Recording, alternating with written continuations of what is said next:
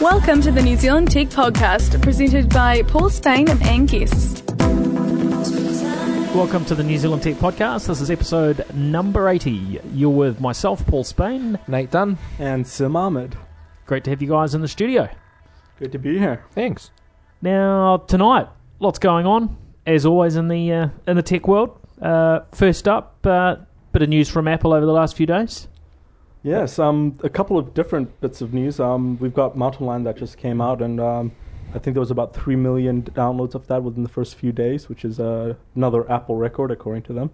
I did talk to the Apple PR guys from New Zealand, and they told me specifically they couldn't go into details about New Zealand download numbers, but we can probably guess by the Twitter stream and the Facebook updates that there's quite a few people out there with Mountain Lion on their computers right now. Is it a pretty quick download? I'm assuming Apple's got... I'm not an Apple user, so I'm quite a novice in this area. I'm assuming they've got a local node here that everyone connects to, or how does it... It's a pretty quick download, but it is big. Right? Yeah, I think it's about 4 gigabytes. It took me about 50 or 40 minutes, and then another 20 minutes on the commute to work to get it to update, and then it stopped for about 10 minutes, and then it started again for 15, and then I had a new OS on my computer, and I could hardly tell because it doesn't look very different at all. Is it a paid upgrade, so you actually have to pay for it, or is it included as part of the... It is paid, but what we're seeing really is a change to these lower and lower cost upgrades, and so we've seen this with Apple have been driving down the price of their upgrades, which to a degree there's it's fair enough because their upgrades are getting smaller. We get pretty regular OS updates from Apple. For say for every one Windows update there can be usually at least 2 Apple updates, usually with smaller changes in them, right? Yeah, and you could argue that that for $29 what you get is worth it, but then again there'll be people out there, as always, that will say the changes are too small and not worth the fee. Personally, I do think there's some exciting stuff in here. I do like the addition of messages, because now I can kind of talk to people with iPhones, which is quite a few people that I know on the go, and also to other Macs, and it's kind of like Skype, but a bit more ubiquitous for the people in my group. Circle. Yeah, my circle. Yeah, absolutely. There's definitely some good benefits in there. The main one I've been appreciating, and I've mentioned this one before, is the AirPlay support. Being able to screen mirror from your MacBook Pro onto onto a TV or projector if you've got an Apple TV. What I wasn't aware of before, because my machine's reasonably new, is that you have to have a reasonably new MacBook Pro to do that. So I think it's early 2011 is supported completely onwards from that, and pretty if you have a well-spec'd one of those 17 inches and 15 inches that are quite expensive from the year before, it'll work okay. Yeah, so sort of 18 months or so. So it's worth checking if you're expecting that feature. The other thing of interest for those who really want that feature, but maybe you don't have a Mac or you've got an older one, is there's another product called AirParrot that's available. Does something very, very similar to an Apple TV, and it's $10 or $15 US. Is that an app for your Mac, or that's an app which you can download for Windows and also for earlier versions of OS X. So that's quite cool. I haven't had a play with it yet, but the reviews and so on I've seen on it look pretty good. I'm interested in how that's going to work on Windows 8. It's not officially supported on Windows 8 just yet, but with the low cost of the Apple TV, that sort of feature is pretty cool. And also, Apple have announced a couple of new products that might be... Well, I think there's rumors that Apple will be releasing a couple of new products in mid-September.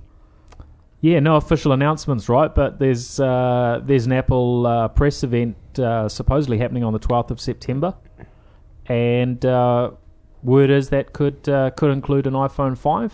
Yes, and a possible 7 or 8 inch Apple tablet, another iPad, but a mini version. What do you guys think of the idea of Apple's 7-inch tablet? I mean, we had a bit of a debate around this last week, and the consensus seemed to be from Nate and Zara's perspective that this was unlikely. I was more on the side of I could see this happening. So but that's what. How about you, Sim? You seem to quite like the smaller tablets, right? Yeah, I was actually just using Paul yours, the Nexus 7, and I was just saying before how I love the form factor. I love how small it is, and as somebody who reads a lot of ebooks on not a ebook reader but on tablets, that form factor is great. So, and I always like the idea of smaller, cheaper, more industrious tablets. It's good for me and keeps my backpack lighter. Yeah, it's great to see these devices getting smaller and lighter. Now, in that vein, there's a few devices we've been looking at actually today. Last week we mentioned briefly the Samsung Series 9. This is the new one, which runs the third generation Core Intel processor, the i5 in this case, also known as Ivy Bridge, and it's 1.16 kilos. And I've just been loving using this Ultrabook. It is really, really nice and sleek, aluminium. And yeah, it's a really, really cool laptop. It's a bit of a change for me because I'm used to having a laptop that docks and so on. So I haven't actually had it replacing my main machine in the office. But as far as a laptop goes, it's really awesome, and it does have that benefit of not being a big weight to carry around with you. It's so skinny. It's actually got no Ethernet port. If you put an Ethernet port on it, it would actually be thicker than the whole laptop combined, which is incredible. That's like the MacBook Air, where you actually need to buy an Apple proprietary Ethernet dongle. Yeah, the nice thing is it comes with that in the box, though, so it's not something you have to go out and buy extra. It does come with that dongle. But yeah, I think we're moving in that direction where we're moving to these smaller and lighter devices, that there is going to have to be another way of handling network connections, and whether that's the gigabit Wi-Fi stuff that we've talked about recently, or whether there's just a fat part where you jack that cable in, whether there's some sort of more universal type of docking, or docking can happen at really high speed in another way, and then you have a separate device that hooks you in. I'm not sure what the best answer to that is, but with these new tablets coming through and really sleek Ultrabooks, there just isn't room for an Ethernet connection to plug you into the network, is there? What sort of specs has it got? Really, like memory and hard drive. So it's got a solid state drive. Yeah, so that one's got a 128 gig solid state drive, 4 gigs of RAM, yep, and a 1.7 gigahertz ultra low voltage i5 CPU. So yeah, it's the real low power one. I can see the difference with it running off SSD, and I don't have a lot of experience with solid state hard drives, but it boots up so quickly. You can reboot it in about 20 seconds from actually being in, and this is with Windows 7, so Windows 8 would be quicker. You choose shutdown and restart in Windows, and then 20 seconds later you're back in Windows. So it's a very, very snappy machine. So yeah, full credit to Samsung. I think it's a really stunning device. The Series 9 that came out last year was a great Ultrabook, and I think sort of set the way in terms of stylish, thin and light PC laptops, and this just takes it to the next level. The other thing is it's really quiet. I haven't noticed the fans firing up at all. There are some very small fans that you can see, but they don't generally seem to be firing up and making a whole lot of noise or anything like that. Is this something either of you guys could use? Yeah, definitely. I suppose as a business user, I'd really want to confirm exactly how a dock would work, because I've got 3 screens at work, so I don't know how exactly that would work with the laptop. But yeah, a docking would be my big feature. It looks like there's a mini HDMI to HDMI port on the side over here. So I'm guessing you'd have to kind of have a cable sticking out from your monitor and maybe some sort of splitter for multiple monitors. But I could definitely use it as somebody who does a lot of word processing and needs to be at a conference or something along those lines. I used to like using a tablet for that kind of work and with a little case keyboard, but it's gotten very clunky, and I always keep dropping it. It's kind of a waste now. I need to go back to like a old school like laptop. Yeah, it's interesting. I was talking to one of the guys here about a conference that he was at recently, the CIO conference, and he made the comment that last year when he went there, he noticed how many people had iPads, and that the iPad was sort of the cool new thing that everybody had. And then he said when he looked around this year, there was a bit of a change. The iPads were still there, but they were all like your one is. There's some, in a cover with a keyboard. They've got the Logitech keyboard option or whatever. Everyone was trying to had I guess got to a level of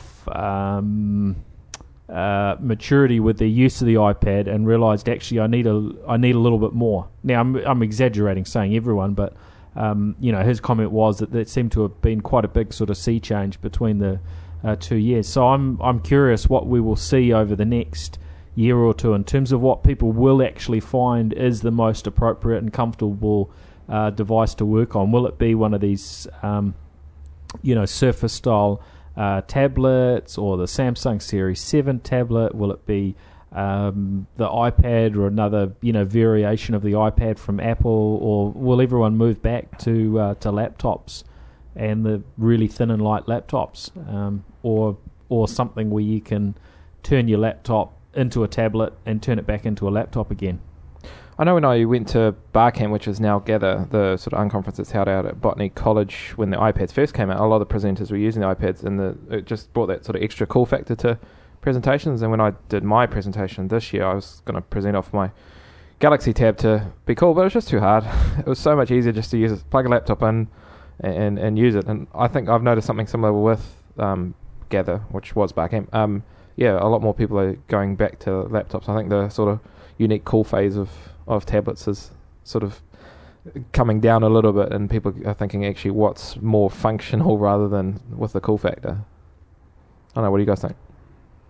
I think function, is what becomes important, and we were just actually tossing around the Lenovo ThinkPad tablet there, and that one runs Android Ice Cream Sandwich. And this is again a bit of a variation on what we're used to as a tablet, because it also comes with a stylus. And so, to me, the general user interface on that ThinkPad tablet with Android was disappointing. But when I jumped into where I could use the stylus and do handwriting and so on, suddenly there was an added dimension of usefulness for it. I think it's got to come down to it. These devices actually being really practical for everyday use. What's exciting is before there used to be, you have either a desktop for you're working in the cubicle, or you have a laptop.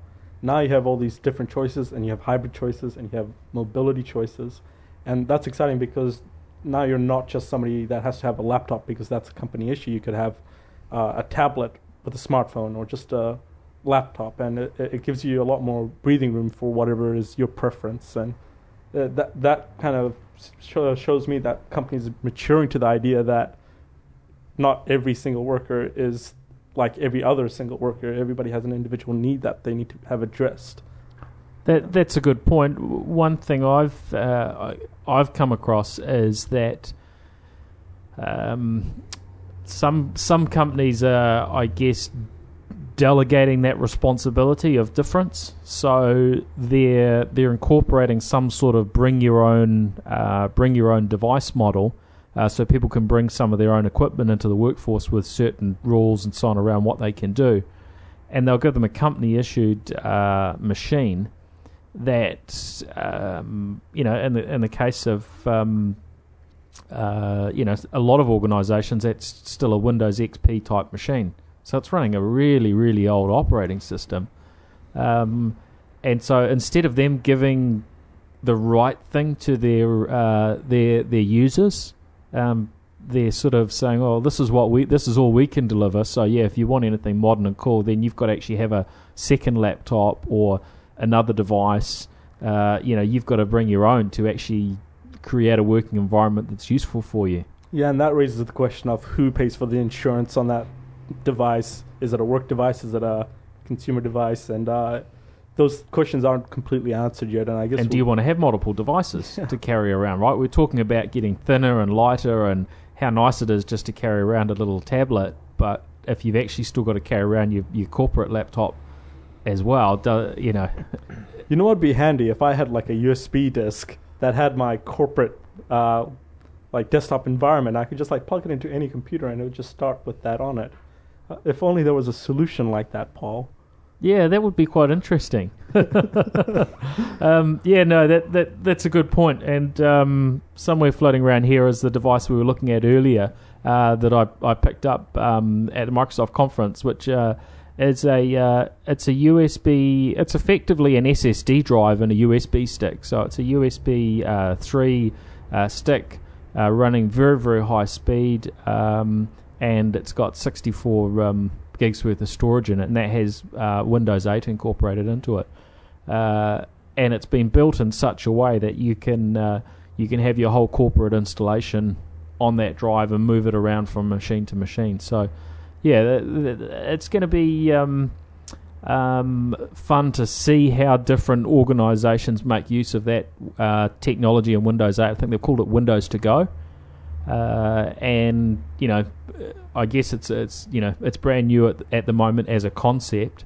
It's been possible, of course, for years to install an operating system onto a USB, but this is done in such a way to really secure that corporate build and to abstract it from somebody's local machine. So if you run that, if you run your business's Windows 8 installation off that, you won't have access to the local PC files and so on. It's quite secure.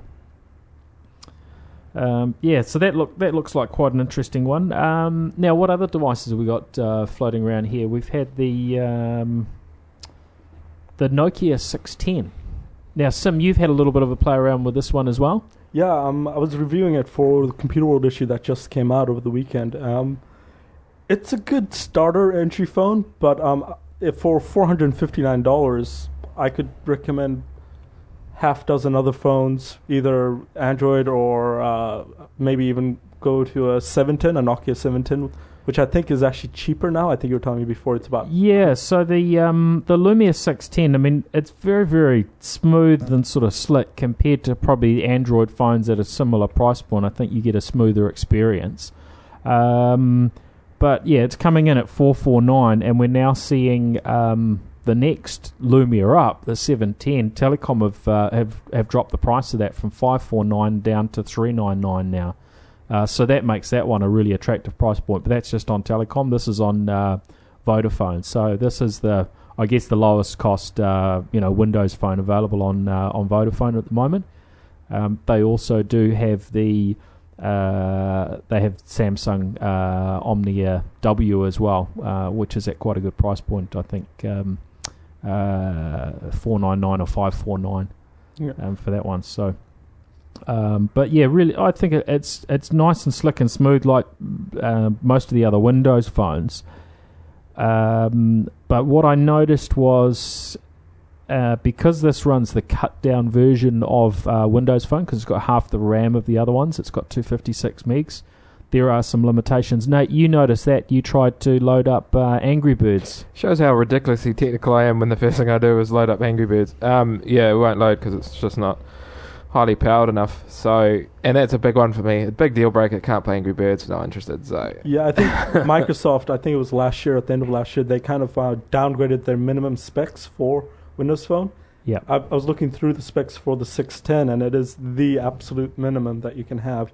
I mean, Nokia built a terrific phone. It works great with everything that the native apps on it, especially the Nokia Drive app, which I actually quite like as a GPS. That's an awesome app, yeah. Nokia Drive, yeah, and that all the other standard Nokia apps, are generally available for this, and there might be one or two that aren't grunty enough to run, but most of them are all on there, right?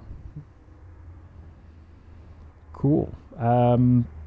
Now, the other point about the about this one, and I've been using it for a few days. It's actually it's a really nice handset. Sort of from a field perspective, 5 megapixel camera, and all the other usual sort of Windows Phone goodies, or at least most of them. But we're giving one of these away to a listener. Ooh. What do they have to do? Very good question, Sim. Thank you for asking. So it's actually really easy. And we've also put this up on the NZ Tech Podcast site under episode 79 and 80. The details are there. So first up, follow us on one of our social media channels, or like us, or whatever, depending on what channel it is. On Facebook, go to facebook.com/NZ Tech Podcast, or on Twitter, NZ Tech Podcast on there. And then on one of those channels, just post something up about why you would like to win the Lumia 610 from NZ Tech Podcast, and Windows Phone NZ, who are promoting the contest as well. Thanks very much to Nokia New Zealand for continuing to fire handsets at us, and to offer this one for our listeners. So jump on in there if you would like to win one of those, or if you're looking for a handset to give to somebody else that you might happen to like. Now, other news. What else has been happening over the last few days? There was a bit of a hackers fest last week. Yeah, over in the US, Defcon, which is always a great read, because there's always, when you bring together a group of hackers, the thing they want to do is one-up each other. And I think it was last year, there was a guy that had a cell receiver, a mini cell receiver, and he was able to pick up people's text messages, and his presentation was, this is what you texted today, which is, quite cool. So do you know what's happened this year? One of the things this year was they actually set up their own secure cell phone network. So everyone that attended got given a special cell phone that was using their own network. Everyone was given a sort of a special modified Android handset, as they sort of connected on, their name and details would pre-populate in the other phone. So everyone that was at the conference could actually connect with each other over this network, but it was a special secured network just for that audience, which I thought was quite cool. I'm not sure around the legalities of setting up your own mobile network for a few days, but pretty cool. I think another interesting thing that came out of this was the protocol for going over VPN, PPTP, and MS hash, I think. Yeah, MS chat V2 or something, I think. So there's PPTP, which is a point-to-point tunneling protocol, which is a virtual private networking technology that's been around for a long time. And for those that don't know, a VPN is designed to provide a secure connection from one point to another. So it might be for you to connect into your work so that no one can see all of your confidential work information. It's similar technologies that we see when you transact on an internet banking website. You have a secure type of connection so that people can't listen in and grab your password and see your bank balance and play with your money. But I guess what came out this time was the bad news that this particular virtual private networking protocol, which has been around for a long time, is now reasonably easy to compromise, and so that means people can actually listen in on what's happening if they spend a little bit of money and jump through some hoops. Yeah. So the security researcher with the coolest name ever, Moxie Marlinspike. Love it, eh? Yeah, he created a little program called Chapcrack, and that's able to listen in on the information that's sent over the protocol.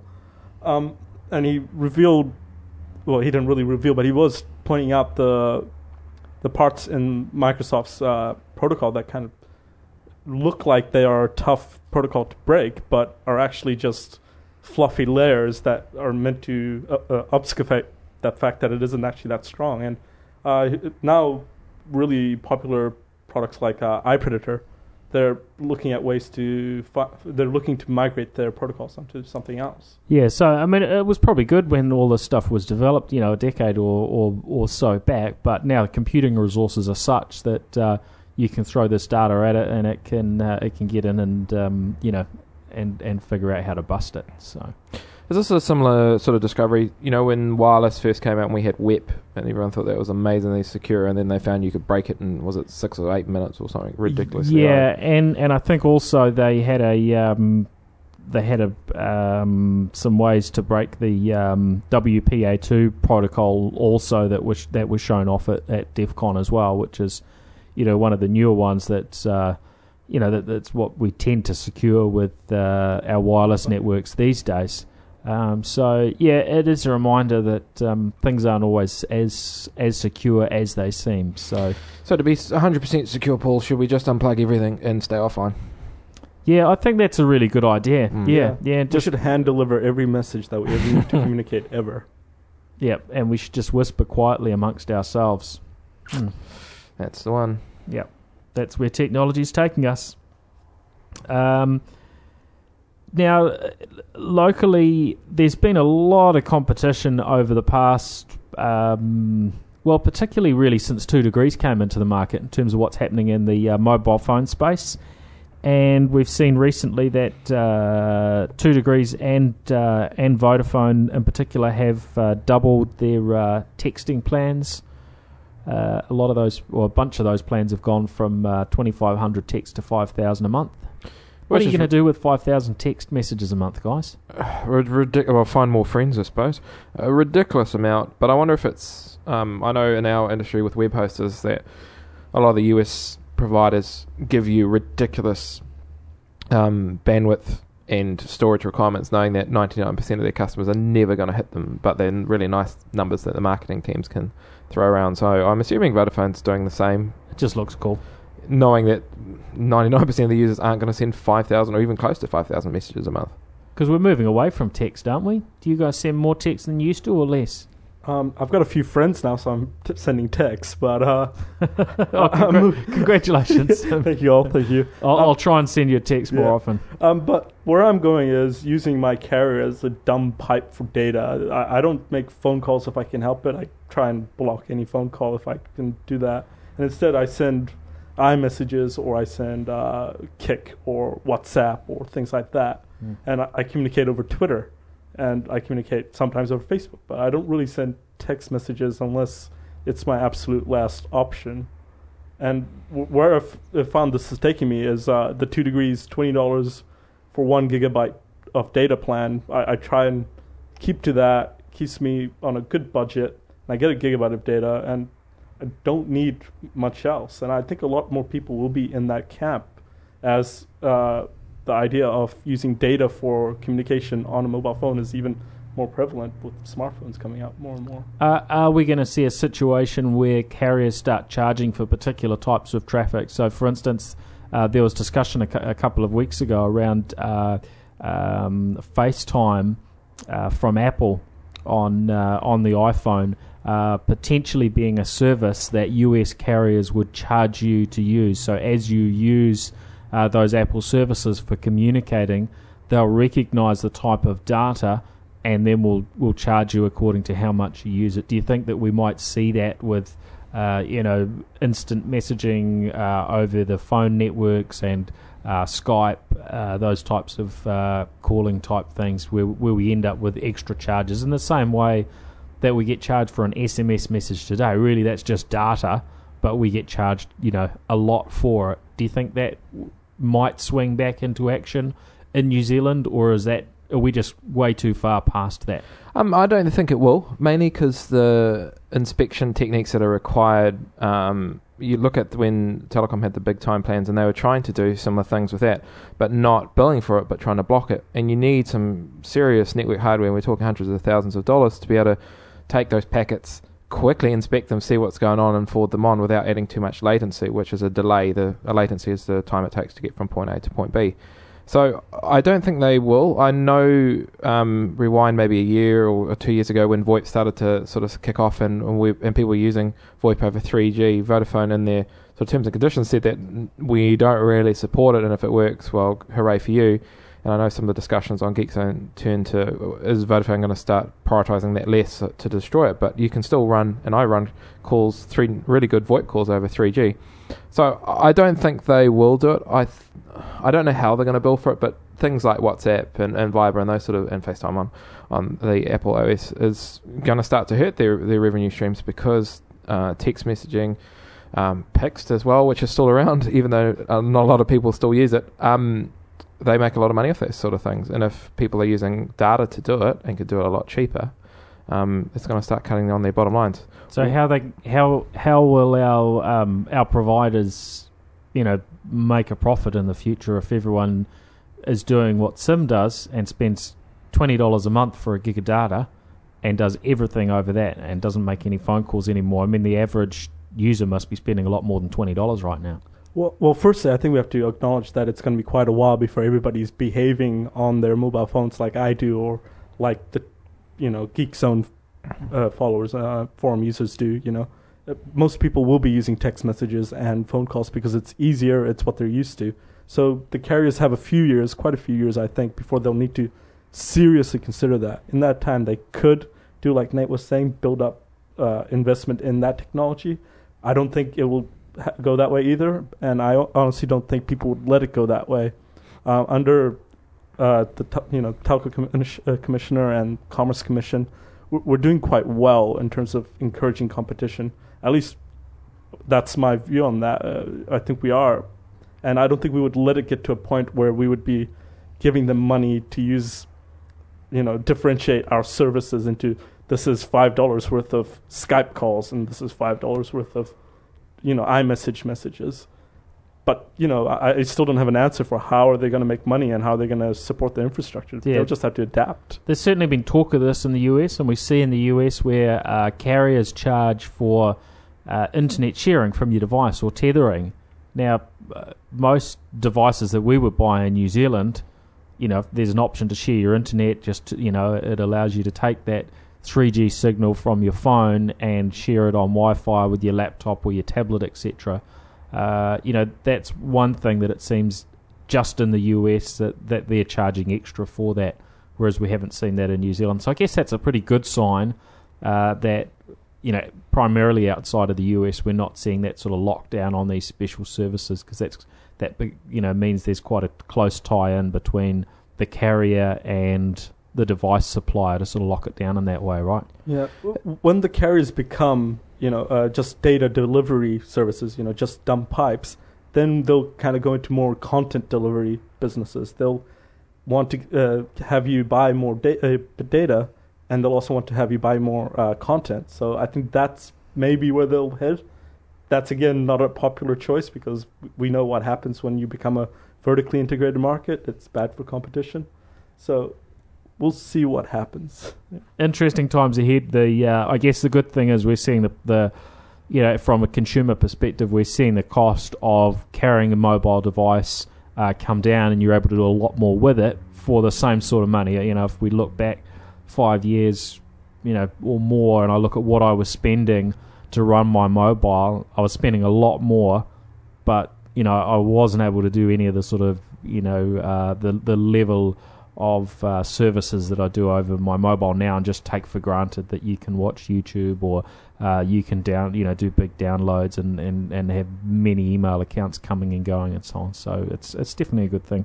Why do you think in all the plans you see that you're getting more text messaging, you're getting more data, you're getting more calling?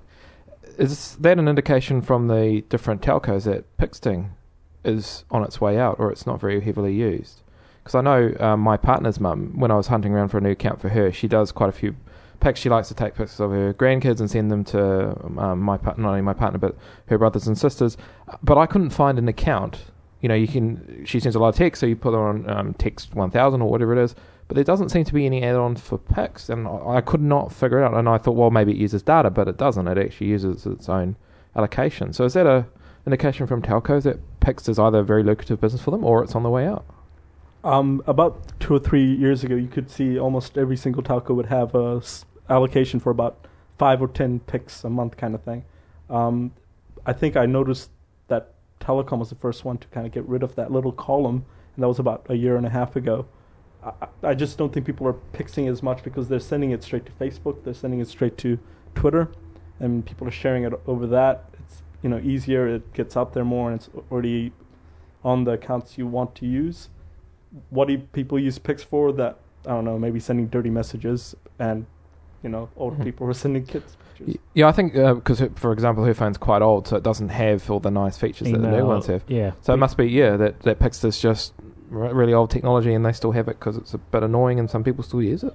And maybe it's one of those little areas they can actually make a little bit of profit on. So why not? Because people don't, if no one's competing in that space, they might have all decided like, oh, we can actually make a few dollars out of those people that send those picture messages. So why not?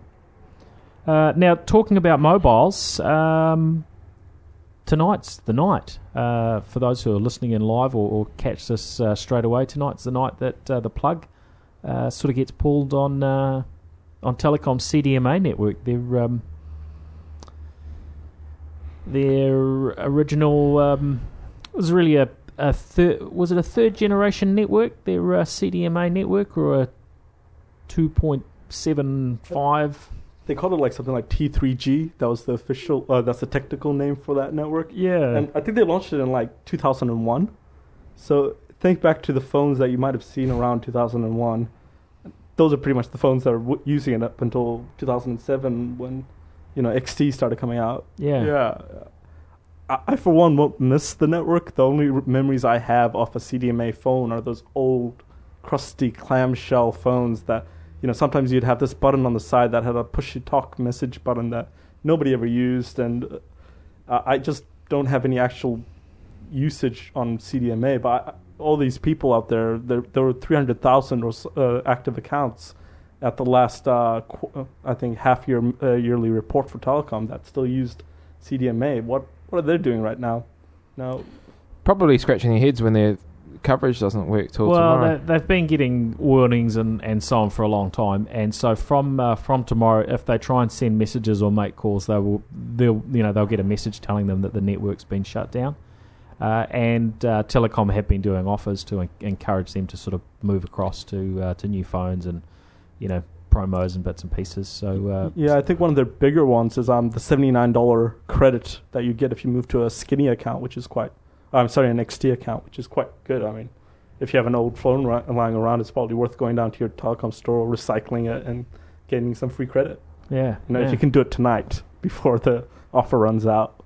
So it runs out tonight, does it? Yeah. Okay. Isn't it amazing how you can have so many accounts on such an old network? And the comparison I've got is when FPOS went up a version, and even on that, something as critical as FPOS where you can't take payments from your customers, there were so many people that were still stuck on it right when they switched it off, and then they were surprised. I don't know how you could be surprised when it was so well publicised. I wonder how many actual CDMA people will go, oh, we didn't actually even know it was being switched off. Like, when was this decided?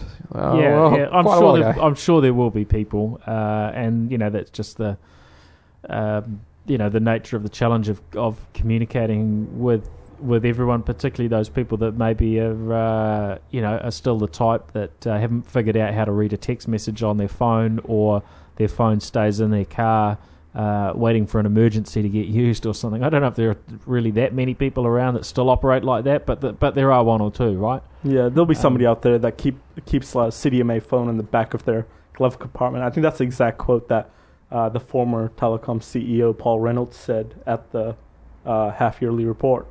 The only phones out there that are still on CDMA are just things you chuck in the back of your glove compartment, and that's probably mostly true. Okay, well now we've talked about old phone networks. That one's gone. Everyone's got reasonably current and robust and up-to-date mobile networks now in New Zealand. We've got 3 pretty cool networks, at varying levels, but they're all competing pretty well.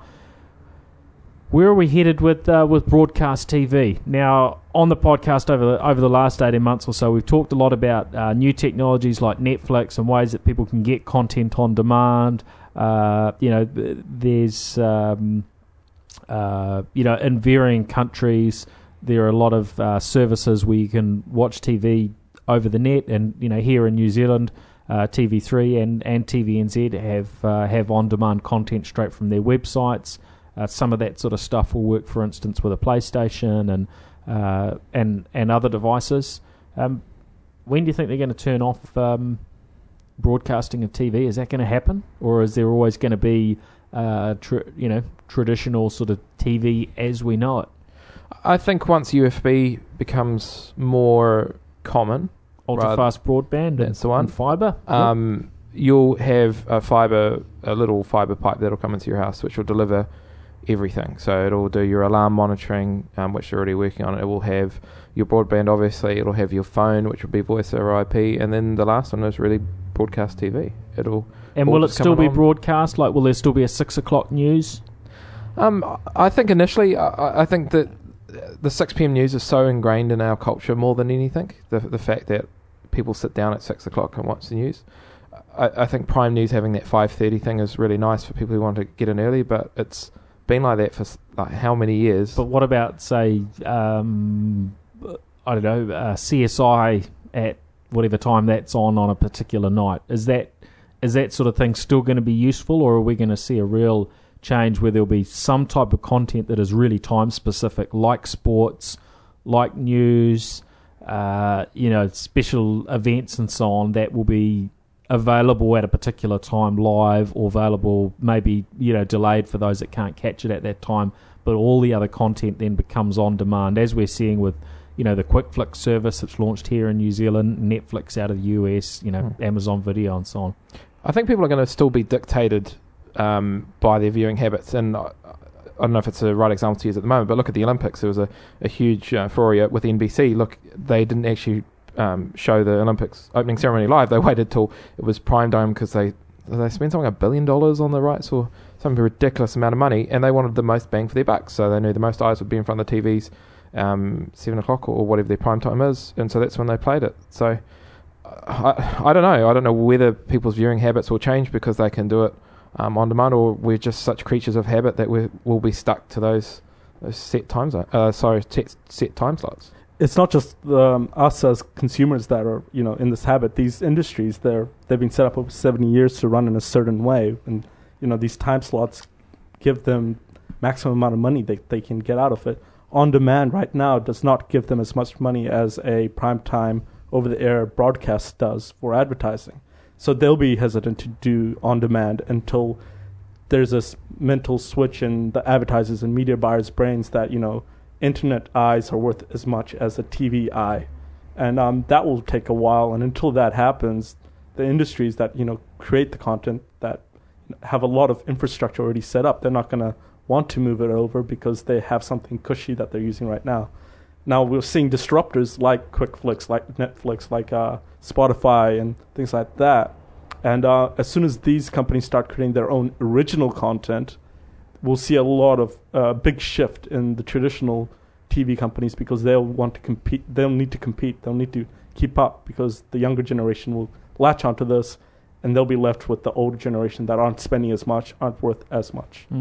Well, what I find, and the other mechanisms there, of course, radio and podcasting being sort of a newer form of radio and TV in some cases. For me, I will usually watch or listen to podcasts not live. Sometimes I will, and if we look at our percentage of listeners for the New Zealand Tech podcast, the large majority of them are listening in to recording rather than listening in live. It's a small percentage. Part of that because we vary a little bit, the time that we broadcast. But even when we always broadcast at exactly the same time, it was always a much smaller percentage that would listen in live. So, I guess there is some variation there according to what type of content it is and how it's made available, how easy it is to listen in live. But do you guys use Spotify and other music services rather than listen to the radio, for instance, for music more often, or is it still mostly the radio, for instance, that you would listen to, say, in the car? I don't listen to radio if I can help it. But that's just a personal choice because I don't like all the drivel in between the music. So I either download and buy my music. At one point, I was a very naughty person. I would pirate music. I kind of see the other side of that now, and I kind of buy my music from iTunes or somewhere cheaper. I don't like Spotify because I don't have that much data that I want to use on that. I'd rather use that for when I want to listen to a podcast, and my music is something that I kind of store and keep. Yeah. But I see a lot of people that have their Spotify on all the time now, or Rdio, and now Pandora that's coming to New Zealand. Yeah. It's incredible how a service like Spotify, which I hadn't heard of probably a month or two ago, I use on a daily basis, and ended up buying the premium account. So I've got it on I use it on my mobile. I listen to it on my desktop. The radio function of that is great. You can specify a genre like 80s, which I really like, and it will just randomly play songs. And then if there's a particular song you like, which I think is amazing on Spotify, you can drag it to a playlist, and then on your mobile, even if you haven't got data, you can sync it wirelessly. So let's say you're at the gym and you want to listen to it, you can. And yeah, I'm amazed, and it integrates really well with Facebook, so I can see what everyone else is playing, and I can also turn it off if I don't want them to be, or I don't want to be embarrassed with what I'm listening to. Justin Bieber. Yeah, exactly. But it's an incredible service, and the fact that it's so cheap. You imagine paying $1 a track through iTunes, as opposed to, I think it costs $12 a month maybe, or 15 New Zealand a month. It's ridiculously cheap, especially if you're sitting on Wi-Fi, which I am most of the time, sitting at work on the Wi-Fi, and it just works.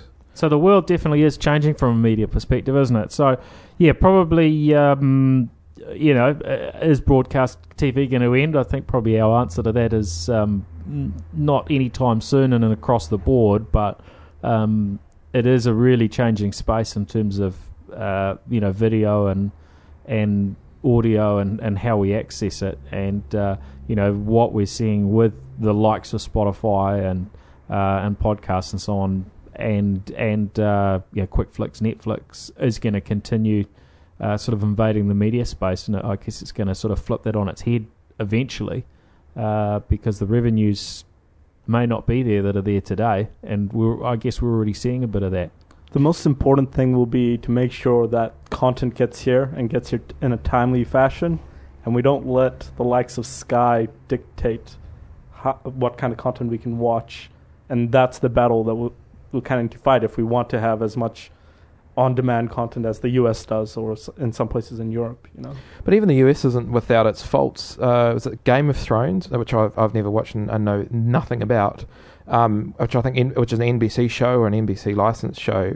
You can't. HBO. Oh, it's HBO. Sorry, HBO, and you can't license it anywhere. So was it the most pirated series because people just couldn't get it legally? And I find it incredible that you can have such a demand, and people would happily pay for it, but because they decided to sort of stick their head in the sand and go, no, we're not going to allow anyone to stream it online, that the people that wanted it just went and got it. So they missed out on all this, what I thought would be quite a bit of money for licensing. Not that I'm encouraging piracy, but if there's such a strong demand for it, surely you should meet it. There's a site, I think it's like, I'll pay you this much HBO, something along those lines. And they found that people would pay happily $15 a month just for an HBO-only online license or to use. That's a lot of money, but HBO is actually making a lot more money from its deals with cable providers in the US. Yeah. And again, like with Sky, there's these content deals kind of strangle how far and wide that content can go. My other suggestion is, if any listeners haven't tried the VPN thing with Netflix and Hulu, to do try it out. And a blatant plug for my blog, I think 2 or 3 weeks ago, I blogged about how I'd just gotten rid of Sky. It was really strange having Sky from being a young kid to not having Sky and just having TiVo to record the news and odd free TV show, and then using a Roku to watch movies and all that sort of stuff. And it's quite a strange change not having Sky and having stuff on demand, but I think that I changed maybe 2 or 3 months ago, and it does work well. I've been doing it really for probably the better part of a year now, and of course there's a big guide up on the NZ Tech Podcast site on some of the methods in which you can actually do that, get on board with Netflix and other services. How do you guys find the sports on when you cut the cable with Sky? How do you find the sports? Because I would not be able to think of a single way to get good live sports in New Zealand with that. That was the big vulnerability that I put. I'm not a big sports person. Don't really care about it, to be honest. And I fall into a similar category. So that's one of the areas where Sky obviously are able to, particularly with the New Zealand audience. When we're big, we are generally big sports fans. And I'll enjoy watching stuff, but not to the extent that I actually need to have it at home. So the thing too is watching sport on Prime, like with the Olympics, is Prime, and I can see it aren't, and I could be wrong, purchasing the proper HD stream. So if you've got my Sky with the HD ticket and an HD TV, which I've got, the sport looks absolutely fantastic. Trying to watch it on free-to-air, and it's upscaled. You can see the artifacts, and it just scales terribly. So if you are a big sport buff, you really can't beat Sky Sports unless you start hunting online for some sort of dodgy European site that streams Olympics. I don't know. There are always strange ways to get certain content, but to actually be able to get a broad range, then Sky really own that space at the moment. And I think that that's one of the challenges with if you want to move away from Sky and you like sport, you probably don't have too much choice. Sorry about that, Sim. Yeah. You're too sporty for us. That's the problem. You need to spend more. Sad statement. You need to spend more time inside getting your PlayStation 10 on. All right. Well, that probably just about brings us to the end. There was How's your USB at home going? Is what I want to know. Very good question. So, ultra fast broadband in my part of town, which is Herne Bay. But I've watched the maps fairly closely, and it is rolling out pretty quickly. It is starting to roll out pretty quickly now in quite a few areas, and it's good to see the maps of the next sort of 12 months or so ahead, and seeing parts not just around Auckland, but in all over the country where ultra fast broadband is sort of coming soonish, and there'll be a lot of people that will have it over the next 12 months. But I was very pleased when I got back from overseas to be able to log into the Chorus page, and again we've got a ultra fast broadband section on the NZ Tech Podcast site that sort of links to where you can look in and check when your address is getting ultra fast broadband. At the moment, that only lists the ones that are sort of scheduled, and some of them are obviously a lot further out. But I jumped on there, and it confirmed that ultra-fast broadband is available at my address. So I pinged out to Vodafone, who I'm with at the moment, around their trial, and they've gone ahead and in the process of getting me rigged up to ultra-fast broadband.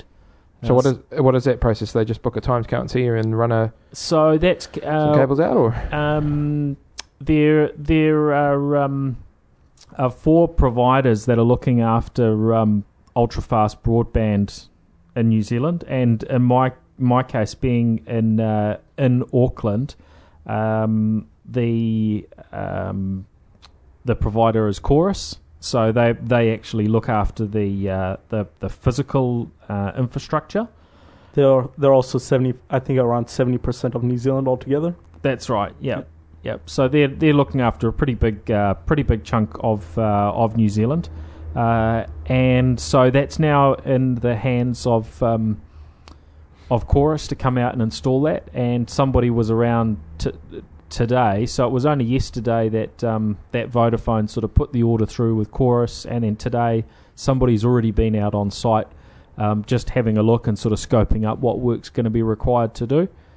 So I'm reasonably hopeful that by this time next week we'll have ultra fast broadband and fibre optic internet connection running into the house. So we'll wait and see. I've been waiting for a fair bit of time. It's a long time from when they start digging up your street to when the service is actually available. But it's going to be great just to see what sort of performance that we can get out of that connection from Vodafone. Now the interesting thing was I'd also filled out a form with Orcon telling them that I wanted ultra-fast broadband as soon as it was available. I haven't heard anything back from Allcon about that just yet to say, hey, it's now in your street and we can offer you service. So I don't know whether that's a delay of the information getting from Chorus back to them, or what that hold up is. But it's sort of interesting that that I haven't heard anything, though I'm sitting on their waiting list. Yeah, maybe Orcon are busy with all the customers they say they're gonna have by the end of this week. I think the NBR reported earlier, I think Monday, so yesterday, that the Orcon CEO said that they would have about 1,000 customers and 10,000 on the waiting list by the end of this week, which is quite good considering about a week ago they said they had less than 200 customers. Yeah, I think something like a fortnight ago they had very few. So it has started ramping up very, very quickly. I've noticed that the guys doing the installs in the streets and so on have been working really, really hard. I had a chat to one of the contractors for Chorus over the weekend in my area, and he said, "Yeah, I don't usually work weekends, but they wanted this one. They wanted to get this out of the way and signed off." So they are working really hard, and I have noticed quite a few times on the weekend that these guys are out working to get the job done. And it seems they've got more and more teams being trained up. So the team that was working on my street, I think they'd only done one or two other streets. So they're a brand new trained up sort of team that were putting in all the work. So as time goes on, they'll end up being a really big team that's actually out there able to do this stuff, which is good. And understandably, it takes a while to ramp that up and train up a workforce at doing something new, like installing fiber optic into the streets and houses and businesses. So, yeah. What we don't know too much just yet is what the plans are going to be from really many other providers. The main two that are targeting customers around the country are Orcon and also WorldNet, who have got sort of they've had nationwide type ultra-fast broadband plans available for a while, but naturally we're going to see the other ones coming on board. And there was a note in the letter from Vodafone which sort of tended to suggest that it won't be too far off until they actually launch their official plans. So that's good news, and hopefully we'll see something soon from Telecom and Telstra Clear. The other thing that I think everybody should be aware of and should keep an ear out for is the estimated cost for a non-standard install. That's when your house is, I think, by contract with between Chorus and Crown Fiber, more than 15 meters away from the street fiber. It's a non-standard install that could cost either Chorus or the customer a large amount of money.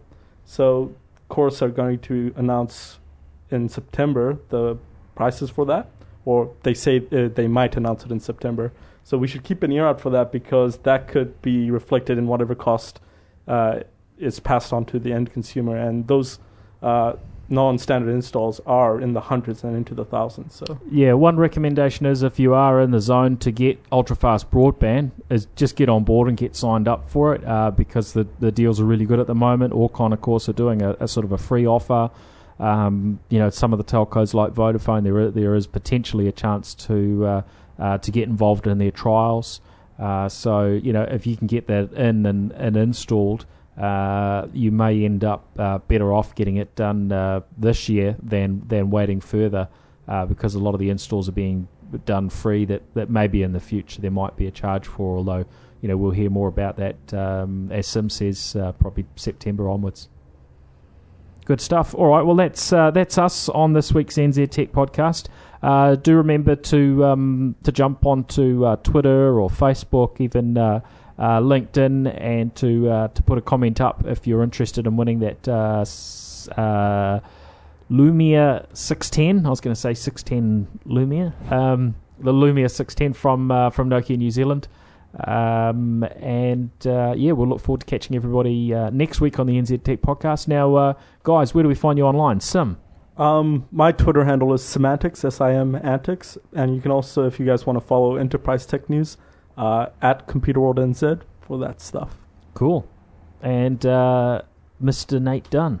Mine's really easy. It's just Nate on Twitter, or natedunn.com is my blog, or on GeekZone. One of the two. Both go same place. Excellent. Yep. And for me, you can find me on Twitter, just my name, Paul Spain.